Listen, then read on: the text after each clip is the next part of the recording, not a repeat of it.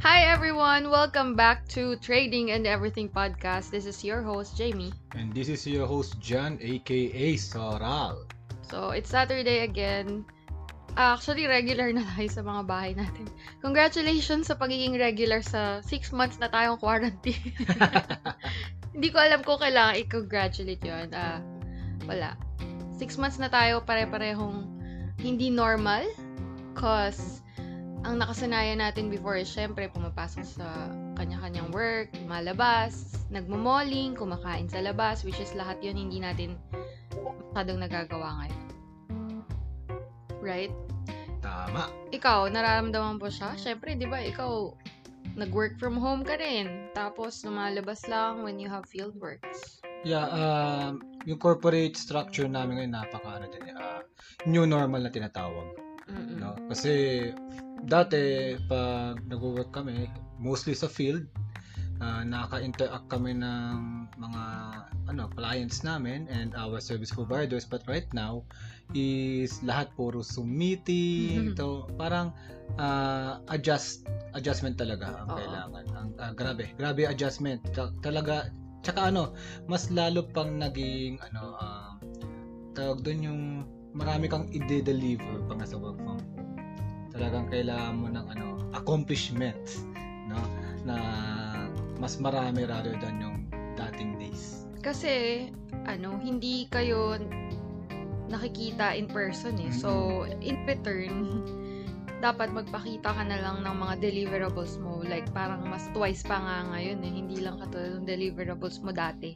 Parang mas nadagdagan ngayon kasi nga, siguro, to make sure nung company lang para magkaroon lang sila assurance na nag-work ka talaga. Kasi di ka nila nakikita eh. Tama naman yun. Actually, mas paboryo sa mga katulad natin na mahilig sa sa ang tawag doon, independent output, yung output oriented, output driven. Saka kasi tayo eh. As much as possible, mag-work mag-isa hanggat kaya.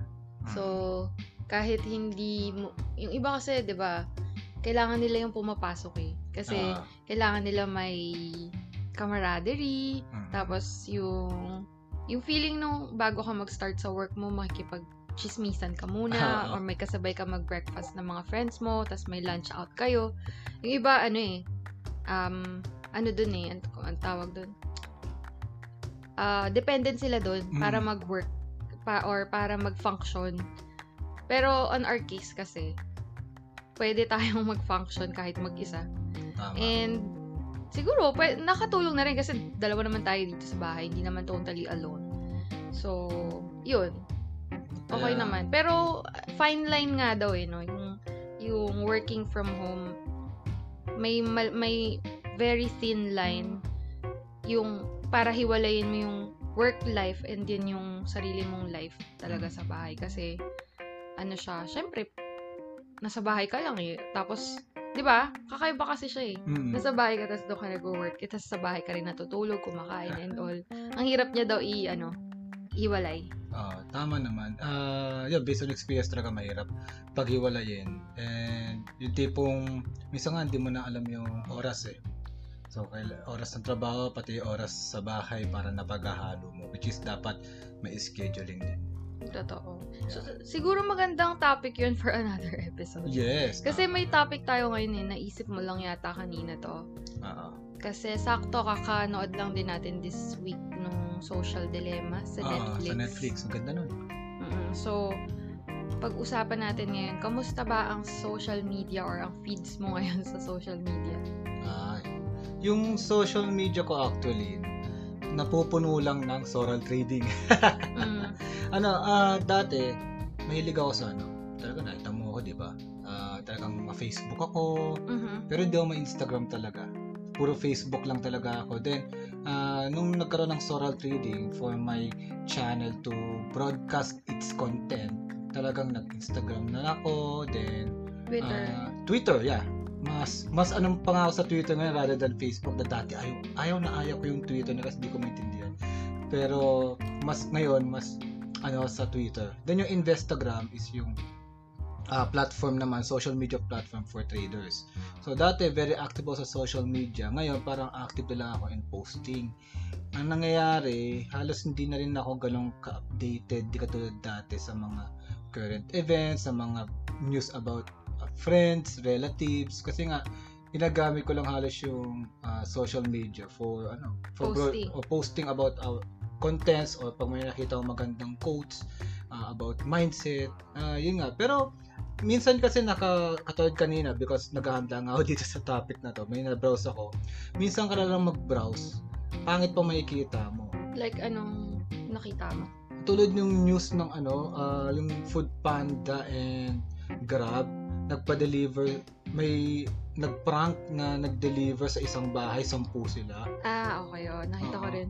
So, parang nakakainis, rather than social media sana is makaka-relax ka, tapos makikita ka ng gano'n, ay bad trip to. Parang gusto ko i-share, pero sabi ko, ay wala namang mapapala, tsaka sana makarma na lang yun. Yung tipong gano'n. Kaya siguro hindi rin ako ganun ka-active. Maliban lang siguro kung manonood ng basketball doon sa Facebook. No? Pero yun nga, yung tipong may debate pa or something, kahit yung sa trading community namin, halos I will be focusing na lang on teaching in our community sa Facebook group, rather than yung patulang ko yung mga nagpo-post. Ayun lang, siguro yun lang yung nagbago sa akin. Hindi ka tulad dati na parang napaka-activist ako. Siguro tulong mo rin. Kasi talagang lagi mo akong pinagsasabihan dati na huwag mo nang patulang, ganyan. Kaya na-develop ko na rin na huwag na nga. No? Kasi pag tinignan mo, whether kung ano yung ginagawa mo, trading, working, nakakaubos din ng oras eh. Yun lang ayoko rin doon, parang once na nakita ko yung phone ko, okay, browse. Patod na sinabi niya sa social dilemma na parang hinihigop ka. Then magugulat ka, 5 minutes ka na pala na gano'n. Then yung last mo, 20 minutes na. Kaya for me na medyo sa time ngayon, nag-grind ng hassle, talagang iniiwasan ko. Minsan nga nakakalimutan ko kung nasaan yung phone ko ngayon.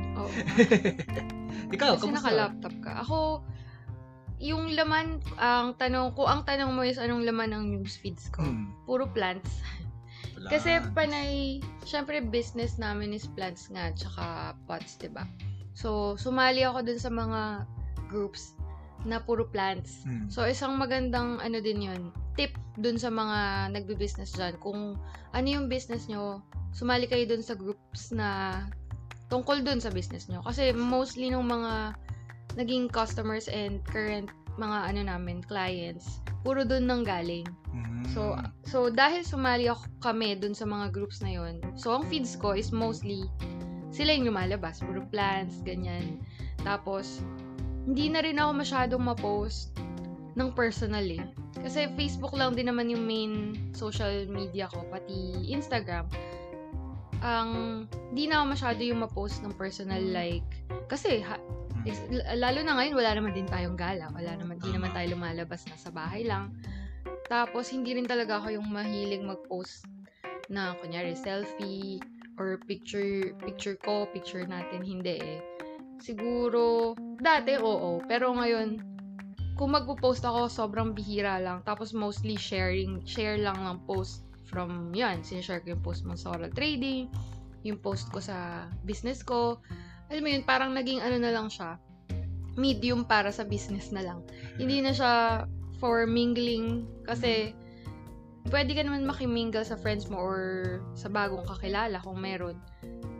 Personally lang, like messenger, usap na lang kayo. Kunyari, sa friends mo merong current events na gusto nyo pag-usapan. Instead na i-post ko siya sa feeds ko na makikita ng mga lahat ng friends ko. Friends na, natawag doon, quote-unquote friends. Facebook friends. 'Di ba? Kaysa makita ng lahat, tapos magkaroon pa ng steer. Doon ko na lang siya ilalabas sa groups ko, like Facebook, hindi tawag doon. Messenger, yung mga group chats. Kasi yun, close ko talaga, or nakarekta siya kung sino yung gusto kong makausap about doon sa kung ano man yung topic. And then ito. Nag-usap na lang tayo, 'di ba? Yun. So, instead, parang nabanggit na natin to before sa isang episode, na instead na dumagdag tayo dun sa negativity or hassle sa social media, kasi ang dami naman ng enough na yung negative post or negative vibes or yung mga sa current events, yung mga nangyari ngayon na negative. Enough na yun, wag na nating dagdagan. So yun, hindi na ako yung nag-a-add pa ng kung ano-anong negative doon. So yun, instead pagkausapin ko na lang kung sino gusto kong kausapin about it. Tsaka yun na nga, hindi na masyado yung personal post. Siguro tapos na ako doon. Direct TikTok. Nag-TikTok ako, pero for lang. Parang face lang siya, parang 1 linggo or 2 linggo nung start ng quarantine. Tapos ngayon bumalik, like 1 week lang ulit, nood. Tapos wala na, hindi na rin eh. Tapos alam mo yun, mas may iba pa kasi akong gagawin. Ako may isa. Ano? Isang beses lang nag-TikTok eh. Parang hindi ko na binuksan ulit. Diba? Siguro kasi kakain din ng oras. Siguro kung maraming oras, pwede naman, diba? Kung kakain ng oras, tapos alam mo may iba ka pang gagawin, di mo na siya bibigyan ng oras mo yun. Tsaka, ayun nga, nakaka-paranoid kung hindi nyo pa napapanood guys yung Social Dilemma sa Netflix, panoorin nyo. So, apparently, tayo yung produkto daw. Tama naman. Na kasi, diba, pag may nakita kang isang video, kunyari, tapos may recommended videos yun kasunod, diba?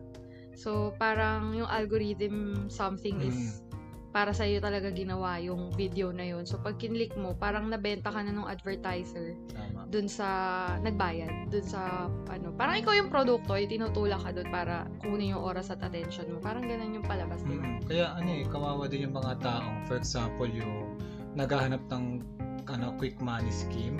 For example, gusto kong kumita ng pera. Siyempre, pa nag-search ka din sa Google, nalalabas yung mga, diba? Then, mga paid ads, recommended videos. Then, pag click mo yun, magugulat ka na lang. Pagpunta mo sa Facebook, ayun na yung mga ads din doon. Which is, parang, binenta ka ng Google. Paano ko nalaman? Kasi hindi ako naghahanap ng quick money scheme, naghahanap kasi ako ng forex broker. Broker for the forex trading. So, nag-search ka sa Google? Nag-search lang ako. Ano bang mga ganda? Tapos, tingin. Alam ko yung Facebook ko, ni isa walang ganong advertisement dati. Usually, puro sila, yung advertisement na, yung mga coaches na trader coaches, sila Grace Seeker, ganon, o kaya eToro.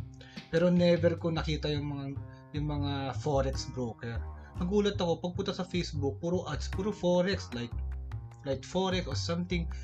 So, doon ko napatunayan yung Social Dilemma na palabas. Totoo yun. Kasi nga, Google lang naman ako nag-search, hindi naman sa Facebook eh. Bakit pagdating dito sa Facebook? Nandun na rin. Nandun na ako.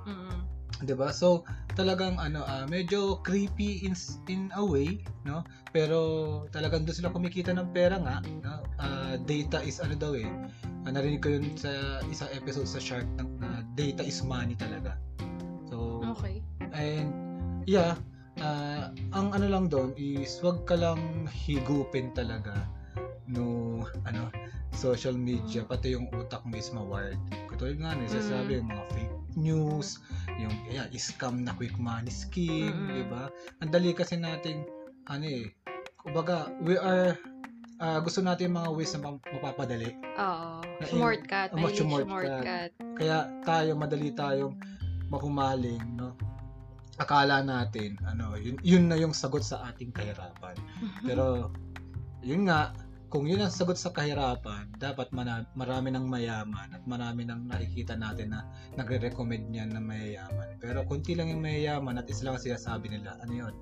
Walang shortcut? Oo, diba? Ganun lang din yun. Yun. So, mabilis lang tong episode na to. May additional ka pa kasi wala lang. Gusto ko lang ng mabilis na episode ngayon. Kasi lagi nating sinasabi tapos di natin ginagawa. Like, nagiging 30 minutes. Buti napigilan mo ngayon. So, last word ko for the audience out there, no? Siyempre, hindi sa'yo. Pasensya na kung minsan matagal lang mag-reply sa social media. Hindi lang sa personal account ko, pati sa Facebook. Doon sa aking Facebook page or Twitter or Instagram. Kasi, sa totoo lang, hindi ako masyadong tumitingin. I'm so busy on my craft. Pero if I have time, sumasagot ako dyan. No? Parang wala pa yata nami-miss. Kung may na-miss man ako, pasensya. So, sana sa mga nakikinig, especially sa mga traders, kung kaya nyo gayahin yung ganun, kasi mas mapapadali yung learning curve nyo. Kasi unang-una, bibilis yung kumbaga yung oras na dapat mo pang social media mapupunta doon sa pag-build mo ng trading plan, trading career mo, no? Tsaka makakaiwas kayo doon sa mga fake news, sa mga hypers, gano'n, no? So, yun lang, if ever na kaya nyo na i-lessen talaga yung social media, no? And pumunta na lang kayo sa gagawin ng mas importante. Hindi lang sa trading.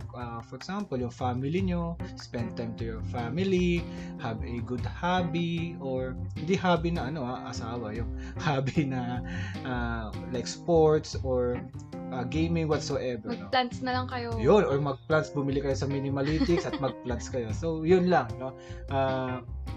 Use your time wisely. Yun, use your time wisely rather than procrastinating.